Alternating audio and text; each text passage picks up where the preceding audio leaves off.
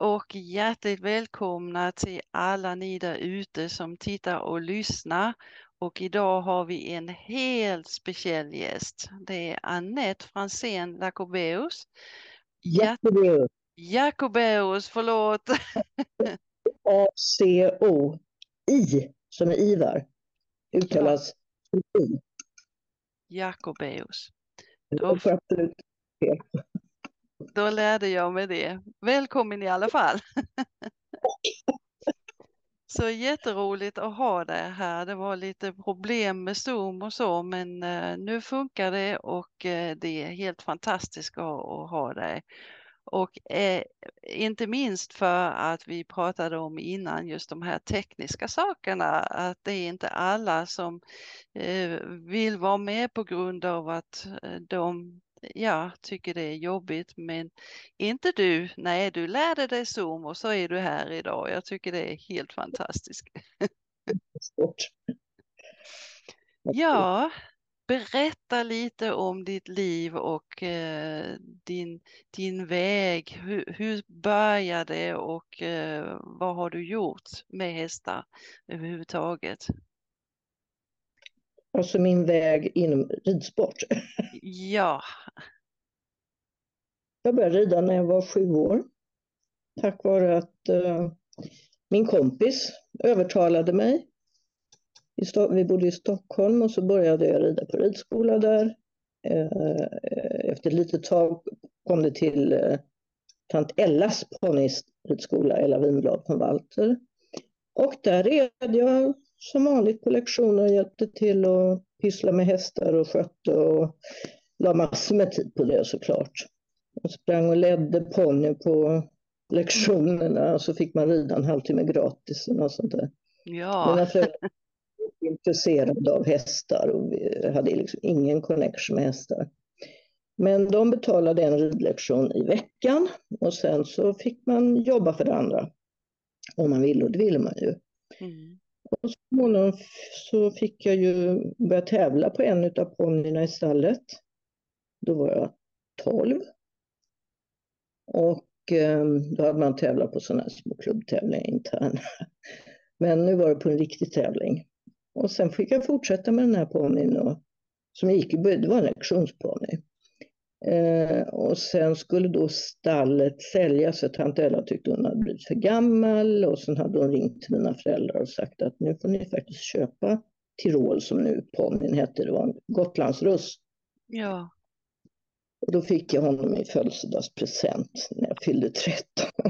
Vad härligt, vad härligt. Ja, och sen så började jag ganska snart när jag var 15 med storhäst. Mm. En vän som hade stort stall, galopphästar och vanliga ridhästar också uppe i Norge. Och då fick jag så köptes det en fullblodshäst som inte var så där vansinnigt lätt såklart, men hon var väldigt duktig, men hon var svår. Ja.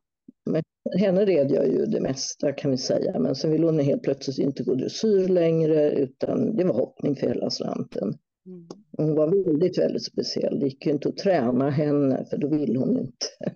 Det gick knappt att hoppa fram henne på tävling, men så fort hon kom in på tävlingsbanan så var det inga problem. Då letade hon hinder. Så henne red jag upp till medelstor hoppning. Hon var duktig. Hon hade väl gått lätt A-dressyr och så gick vi fälttävlan någon gång i Strömsholm. Det är ju oftast de som är svåra som man lär sig mest av, eller hur? Ja, henne fick man lära sig väldigt mycket av kan jag säga. Det hade varit annorlunda om man hade haft den idag, men jag fick väl bra hjälp och ja. Hon var väldigt speciell, men hon var väldigt duktig. Så att sen blev det, i och med att jag gärna ville rida dressyr också, så fick vi tips om en annan fullblodshäst som var utbildad lite grann till ett A-dressyr och så var mina föräldrar snälla och så köpte de honom och honom red jag väl i Medelsvåren och sånt där. Sen han räckte inte riktigt till, däremot så kom han till Tyskland till min kusin och var en alldeles strålande jakthäst. Okej. Ja. Mm. Ja, sen har jag haft förmånen att få rida väldigt många hästar och tävla väldigt många hästar. Eh, det köptes en häst som heter Marocko av Göran Kasparsson och han var ju väldigt välutbildad. Med honom red jag upp i svårhoppning. Mm. Tyvärr gick han sönder ganska snart och höll på där i 2 år. Men jag red honom samtidigt, inte samtidigt, men ja, jag red samtidigt med honom en medelsvår dressyr och en medelsvår hoppning samma dag på Strömsholm. Det gick ju jättebra på Ja. den tiden. Och han gick upp i Sankt Georg, intermediär 1 red jag honom i. Och tyvärr var han lite skör. Så att vi fick ta bort honom. Och sen har det varit massa olika hästar. Vi flyttade ner till Skåne när jag var 22.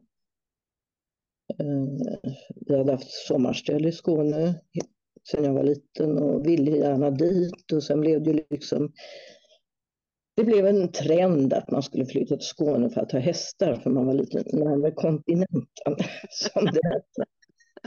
Så köpte mamma och jag av Maud von Rosen som heter Hästhagen. Och där så satte jag upp en ridskola och startade en ridklubb som fortfarande är väldigt livaktig. Kan man ju vara glad för. Mm. Och jag jobbade samtidigt som lärare för jag hade utbildat mig till lärare i Uppsala. Och så hade jag hästarna och jag hade tävlingar och det var lite blandat hoppning och dressyr. Mest hoppning kan jag säga i början. Och ja, sen, vad var jag nu? Nej, sen började jag läsa i Lund, just det, för skojs skull. Mm. Och där var jag liksom kvar i 6 år. För att jag bodde alltid hemma, jag hade hästarna och ridskolan sköttes sen så småningom utan någon annan. Ridklubben levde ju sitt eget liv, såklart. Och ja, jag tävlade och sen fick jag en väldigt, väldigt fin häst som inköptes som 5-åring. Han var heller inte särskilt lätt fast folk tror det. Som heter Poseidon. En stor Isabellfärgad. Ja, efter Pegasus. Ja. Pegasus Kalmuk Novarro var han. Och han var 5 år och det var ingen rolig häst att ha hand om. Alltså. Han var inte snäll i stallet så han var istadig. Okej. Ja, han vann ju rikskvalitetstävlan som 4-åring. Då gick det i oktober, tror jag. Och jag var där med en häst. Och Poseidon vann ju den här kvalitetstävlingen som bästa hopphäst. Och min mamma fick ju syn på honom. Hon har aldrig ridit, men hon hade en väldigt höga för hästar. Och började fråga om hästen var till salu. Nej, den var inte till salu. Den skulle aldrig bli till salu. Det var i oktober, men i april nästa år så fick vi höra av Pegasus ägare Gulvi Borsits att Poseidon skulle säljas. Och då åkte jag upp till Göteborg där han stod och ja, jag säger inte att jag tyckte hästen var så fantastisk, men jag visste att det var en väldigt bra häst så att och tack vare min mamma då så kunde jag köpa honom. Och det blev ju det blev en bra resa. Ja. Ja, jag kommer ju ihåg att jag såg dig en gång i Danmark och jag var ju helt hänfört att en sån häst ska jag ha också. Ja, jo, nej, men det var en fantastisk häst. Och man syns ju när man kommer på en gul häst. Alltså, där är jättemånga. Det är speciell. Ja. Det är faktiskt fortfarande folk som pratar om honom. Ja. Inte bara här utan internationellt också. För jag tävlade ju sen ganska mycket internationellt med honom. Och sen hade jag ju 2 andra hästar. Columbus som jag köpte av Gulvi Borsits. Också en guling. Och en häst som köpte för slaktpris, Karadak. Mhm. Och det var ju 2 väldigt bra hästar. Caradoc ansågs som omöjlig och köpte honom för 5 000 kronor. Han ansågs som totalt omöjlig. Han såg ut som en ko ungefär. Och han var ju lite speciell, men vi kom väldigt bra överens så småningom. Och, han gick upp i Grand Prix också. Mm. Columbus kom aldrig riktigt dit. Han var duktig på piaff, men han kunde inte passagera. Nej. Det var det Nej. ena sidan. Mm. Ja. Poseidon, han kunde piaffera men ville inte göra inne på banan. Nej. Så att det var ju lite synd, kan vi säga. Ja. Och sen har det ju gått vidare. Jag tävlar ju det blev ju mer och mer skada när jag åkte skidor när jag var 25. Och sen kunde jag inte hoppa längre. Så då fick jag liksom sadla om på dressyr helt. Mm. Men då hade jag det redan. Så att det var inget stort steg. Nej. Och sen har jag där och haft en massa hästar och har nu, och jag äger en häst men jag rider ju inte längre. Okej. Jag har inte ridit. Nej. Så att min sista häst gick i himlen, när var det? 2002 va? Mm. Nej, vad säger jag? Han blev, nej 2008, han blev 18 år. Trolé. Och sen vill jag inte skaffa någon ny häst för jag tyckte liksom att han blir inte yngre och jag bor inte så att jag har stall i närheten utan jag måste Nej. upp hästen och det är väldigt dyrt. Mm. Precis. Sen började jag ju döma 93 och sen blev jag internationell domare Mm. 2001. Och då var jag ute så mycket och reste och då har man en häst så ska man ha någon som tar hand om hästen som man kan lita på. Och det kostar pengar, Ja. såklart. Så att jag bestämde mig för att inte ha någon häst. Men titta på Så andras istället. ja, just det, Ja. precis. Det har blivit mycket mer ekonomiskt kan man säga. Ja. Även om man kan sakna det, men man får göra val i livet helt enkelt. Mm. Det är inte Verkligen. alltid det mest primära. Jag trodde väl alltid att jag skulle haft en häst. Men nu blev det inte så. Nej. Fast en häst. Men ditt Som liv en handlar om hästar i alla fall. Eftersom du är domare. Och, väldigt mycket, mm. såklart. Jag har ju alltid arbetat vid sidan om. Jag är ju utbildad lärare och sen läste jag ju vidare i Lund så att jag är legitimerad psykolog och har jobbat som det i 30 år Okej. inom försvaret. Mm. Men det har ju varit halvtidsarbeten eller deltidsarbeten och alltid gått att kombinera med hästeriet. Ja. Det har varit väldigt, väldigt bra. Jag älskar mitt arbete men ja. Ja. Men är det också dressyr då du dömer eller det är också hoppning eller vad gör du? Så, det kan man inte hålla på att splittra sig. Nej. Dressyrdomare är ju en ganska lång väg att gå Mm. innan man så att säga innan man kommer upp i klassen. Och nu hade jag ju ridit så mycket själv så jag fick börja här hemma på medelsvår nivå. Och det gick ganska snabbt, tog inte 2 år så var jag uppe i Grand Prix. Mm. Men sen tog det ganska lång tid när jag fick komma ut göra min första examen som internationell domare. Men sen har det gått ganska bra där också. Kan man säga. Ja, det är härligt. Och jag tänkte fråga lite grann. Jag undrar ju för att jag vet ju att många domare får inte betalt för det för att döma. Gör man det som internationell domare? Man får betalt. Ja, Man har 20 euro om dagen och det är inom vilken gren du än är som du fungerar som domare eller steward eller något sånt där. okej. Så det är det lägsta priset. Mm. I USA eller Kanada så får man mer.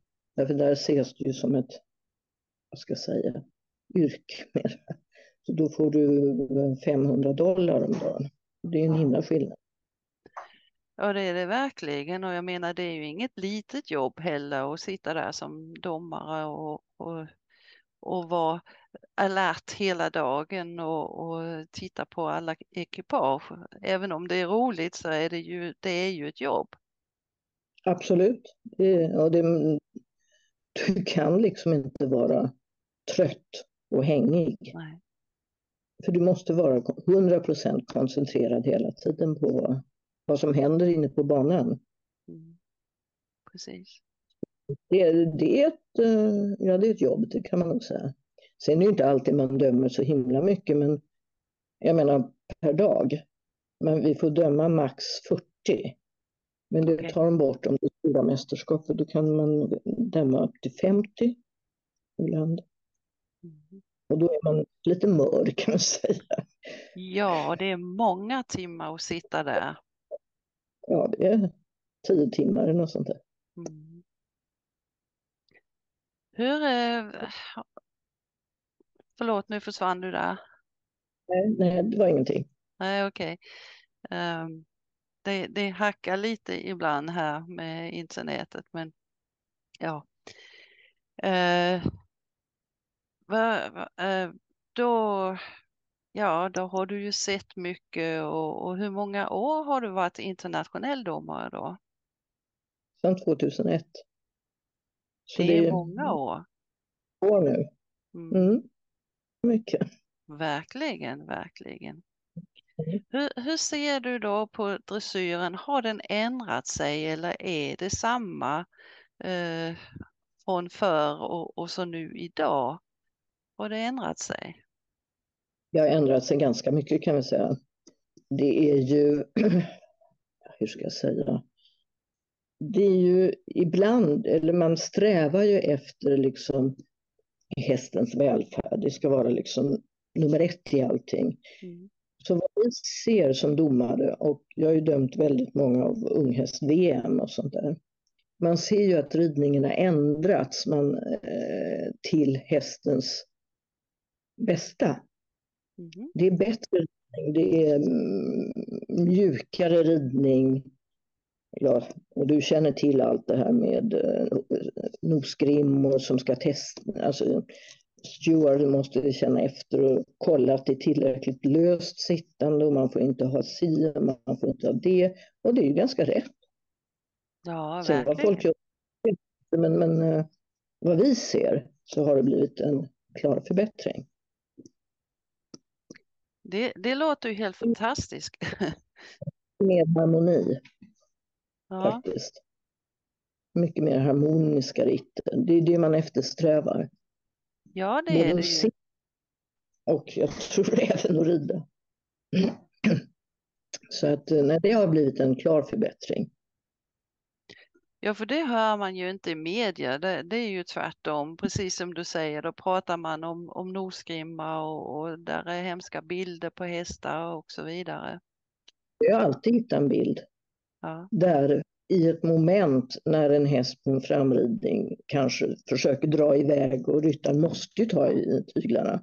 Och så gapar den, och sen har du på nolltid tagit 1000 bilder på ekipaget. Mm. Och så kan man publicera det, som blir alla väldigt upphetsade. Mm. Sen är det ju då en massa diskussion om det här med kandar Ja. eller inte.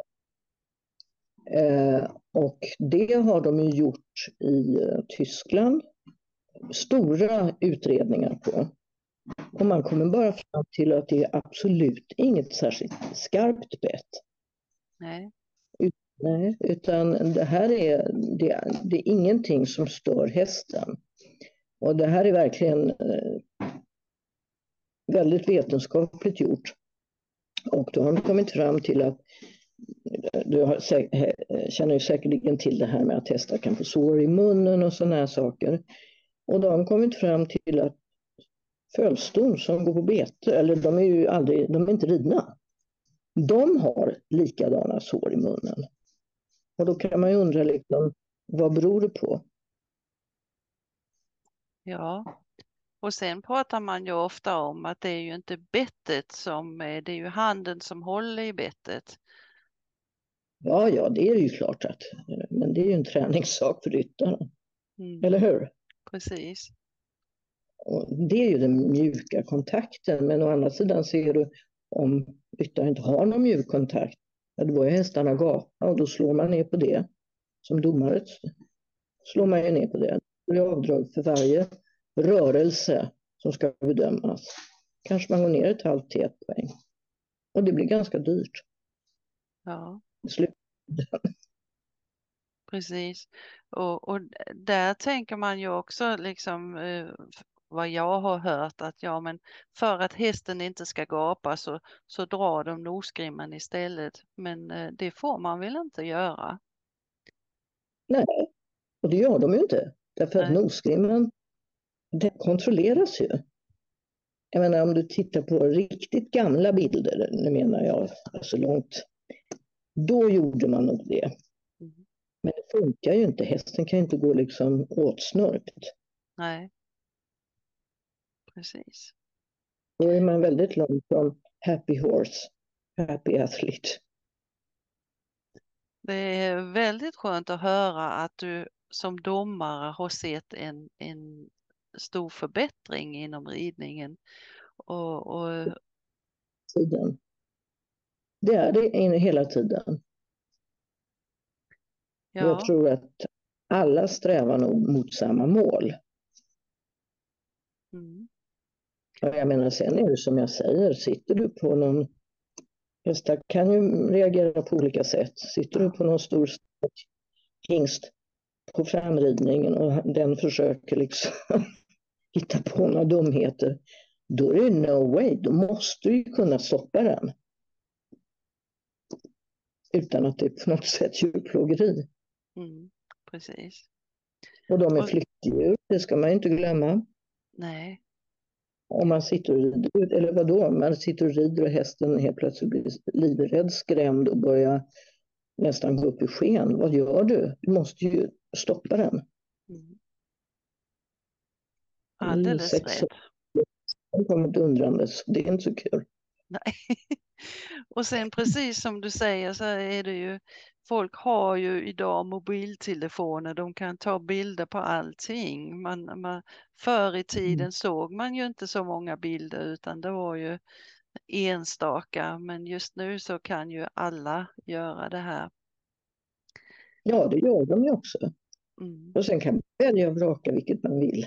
Ser man då en öppen mun, ja då är det, ja, du vet ju själv. Ja, precis. Har du några roliga minnen från din domaretid? Någonting som du verkligen kommer ihåg? Rolig. Nej, alltså, hela domeriet är ju väldigt trevligt på något sätt. Jag har väldigt mycket trevliga kollegor. Och som jag säger, du ser ju fantastiska hästar. Och sen är ju inte allting fantastiskt. Det finns ju liksom sånt som är ganska halvdåligt till dåligt också. Ja. Beroende på var du är någonstans. Allt är inte fantastiskt, men det är väldigt trevligt. Och jag tycker man blir väldigt väl behandlad. Alltså om du kommer ut på tävlingar och sånt där av arrangörer och liknande. Vad sen publiken tycker, det vet jag inte, men då får de väl komma fram och diskutera det. Mm. Är Eller det, nå- ryttarna tycker. är det någon skillnad på länderna på hur duktiga de är eller liksom har de något speciellt? Någon som är bättre än andra? Det finns ju, ja men alltså det kan man ju bara titta i topplistorna på resultatlistorna. Men Tyskland håller sig ju alltid framme. England, Sverige ligger högt. Alltså det finns väl en fem, sex nationer som är väldigt bra. USA kan, det är lite olika hur många, men de brukar alltid hålla sig framme när det är VM och OS. Sverige, Danmark är ju jätteduktiga. Holland, Tyskland, England, Frankrike. Ja, sen kan det ju liksom vara inom olika länder att det finns ryttare som kommer upp i toppen. Mm. Även om kanske inte ens, om laget kanske inte är så sammanlagt bra. Och det är ju jätteroligt. Mm. Det är ju många länder som är med på i mästerskap nu.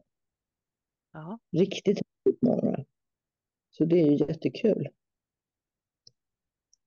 Vad tänker du om hästarna? Har de också förbättrats eller hur ser du Oerhört, på det? oerhört. Mm. Alltså, aveln har ju gått i riktningen förlåt, att få fram lite mera eleganta, väldigt rörliga hästar. Så att de hästarna som vi satt på en gång i tiden, som vi tyckte var jättebra, ja, de hade säkert klarat sig ganska bra nu också. Men det är ju det är som natt och dag. Fullständigt som natt och dag. Bara man ser unghäst-VM. Jag vet inte om, jag tror jag dömde mitt första unghäst-VM redan 2002 eller något sånt där. Och det har ju blivit en enorm förbättring av hästmaterialet. Okej. Och hästarna idag är ju mer ridbara, om man säger från början, än vad hästarna kanske var för 30 år sedan. Mm. Alltså man avlade ju på ett annat sätt. Hästar har ju avlats fram i många länder för att framförallt tillgodose kavalleriet. Det skulle vara bra, sunda hästar som inte fick röra sig för mycket, för då gick de ju sönder. Tåliga. Och idag har vi ju liksom superatleter Mm. som inte alla kan rida på. Det har du ju också. Alla hästar kan ju inte vara superba. Och det finns, alla ryttare kan inte rida de hästarna. Nej, verkligen inte. Det är mycket energi som ska kanaliseras. Och du ska kunna hänga med i de här rörelserna. Mm. Inte bara sitta och buppa ovanpå. Nej, det är inte lätt att sitta på en med mycket ryggsväng. Nej, verkligen inte. Och det är det vi vill se. Mm. Precis. Så att de fjädrar igenom ordentligt. Ja, härligt, härligt. Enorm utveckling. Helt enorm. Så det är kul. Ja, det är ju fantastiskt att titta på och se de här fina hästarna. Mm. Sen är det ju, diskuterar man ju som du säger om de är hållbara eller inte, men de har ju avlat för det de gör. Så att, Sen får väl tiden utvisa. mm, Hur länge är de folk sen är nu. Det brukar ju ge sig själv det där. Om man har avlat på någon viss typ av häst med kanske, inte ett jag, bara för att ta ett exempel, längre kotor för att det är mjukare gång och fjädrar igenom, så kanske de inte håller till slut där. mm, Alltså det är sådana här saker som kanske är lite självsanerande, ja. kan jag tro. Ja, och hur länge tänker du hålla på, höll jag på att säga. Ja, men jag dömer inte lika mycket nu som jag har gjort, och det tycker jag i och för sig, man är lite trött på resor och sådana här saker. Men det får väl, det är också självsanerande. När ingen vill ha en så vill de inte ha en. Det är väldigt enkelt. Det får du Ja. inga inbjudningar. Ska man sitta här hemma och leva på gamla minnen? Ja, men jag kan tänka mig det blir ju ganska mycket resande när man ska ut och döma överallt. Jo, men det är det faktiskt. Det börjar man bli. Utan att någonting så är det ganska jobbigt tycker jag numera. Mm. Överfyllda flygplatser, försenade flyg, inställda flyg och ja, Ja, det är ingen luxuös tillvaro. nej, jag kan tänka mig det. Man blir ganska... Jag kommer ihåg när jag var ute och tävlade, då var ju domarna liksom sedda som halvgudar. Och de var inkvarterade på absolut bästa hotell. Jag vet inte hur många stjärnor det skulle ha. Idag får man vara glad om man får ett hyggligt hotell. Ja, det är sant. Ja, Nej, för det bästa är det ju, men jag menar, Det är helt normalt allting. Det är ingen luxuös tillvaro whatsoever. Nej, men då kanske inte du har några, några uppmuntrande ord till dem som gärna vill bli domare. Jo, men det har ju inte med hotell att göra, eller Nej, hur? precis. Det är det inte, utan det handlar ju om liksom att kunna, vad ska jag säga, den kunskap man har förhoppningsvis om man vill börja som domare, att man kan utnyttja den för att ja, döma andra och därmed liksom hjälpa andra. Det är så man ser det lite mer, Mm. tror jag. Jag hoppas det. Hur ser det ut? Är det många unga som börjar och vilja bli domare, eller är det den här? Ja, du får inte vara hur ung som helst. Nej, det förstår jag. Det finns ju liksom en, vad ska jag säga, nedre åldersgräns. Men det är många yngre som kommer nu nerifrån, ska vi säga. Så det är ju faktiskt väldigt roligt. Mm. Men det är en trevlig sysselsättning eller jobb eller vad man nu ska säga för någonting. Ja. Det är ett Så du bra kan sätt. rekommendera det i alla fall. Ja, om man gillar den här typen av arbete, absolut. Vad händer Ja, nu? härligt, härligt. Ja, Mm. men det har ju varit fantastiskt att få höra lite om din resa eh, uppåt, och det är väl ganska många som själv rider högt, hög dressyr och då blir domare sen efteråt. Är det liksom s- Man och, vill ju helst att du ska döma på den nivån där du har ridit. mm, Det går inte längre därför att det går inte att få tag på tillräckligt många domare som har ridit till exempel Grand Prix. Men nej, de kanske har ridit Sankt Georg eller något sånt där och är väldigt duktiga. Så att de kan ju bli suveräna domare också. Sen har vi ju massor med länder som inte har ekipage som går Grand Prix. mm, De måste ju också få kunna ha utbildade domare. mm, Um, ja, nej, men man vill ju helst att de har ridit en klass som de ska döma. Jag mm. tror att man har lite mer, inte vet jag, känsla och insikt. Men som sagt, jag vet att det finns de som inte har gjort det och de är alldeles utmärkta. Ingenting att klaga på. Ja. Nej, man kan väl lära sig och se också, men jag förstår hur du menar att det är bättre att man har känslan och man vet att det här är svåra grejer, eller ja.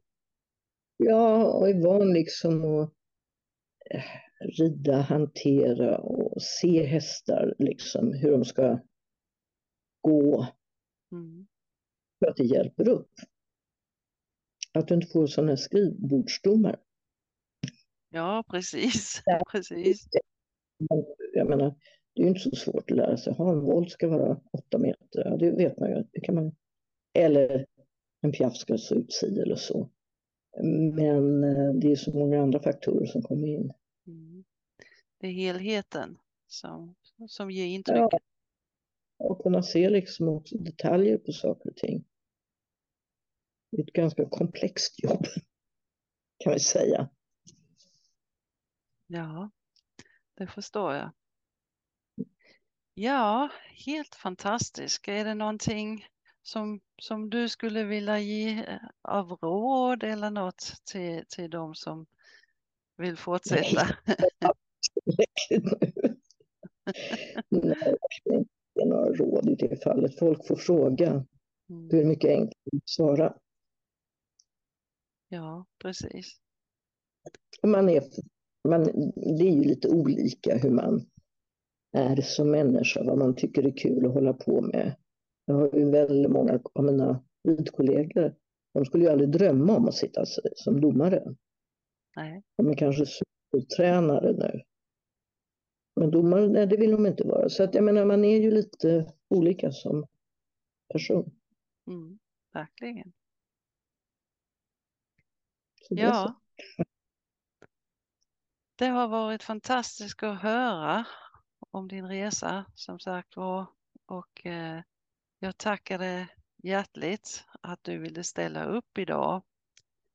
Eh, jag hoppas att du också har haft lite roligt idag och Ja, det är ingen fara.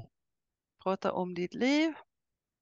Och då säger jag tack så mycket till er där ute som har lyssnat och tittat och prenumerera gärna på den här kanalen för att så kan vi hitta flera fantastiska människor och intervjua. Så tack så mycket Annette för att du kom idag. Väldigt, väldigt trevligt. Tack. Ha det bra. Tack detsamma.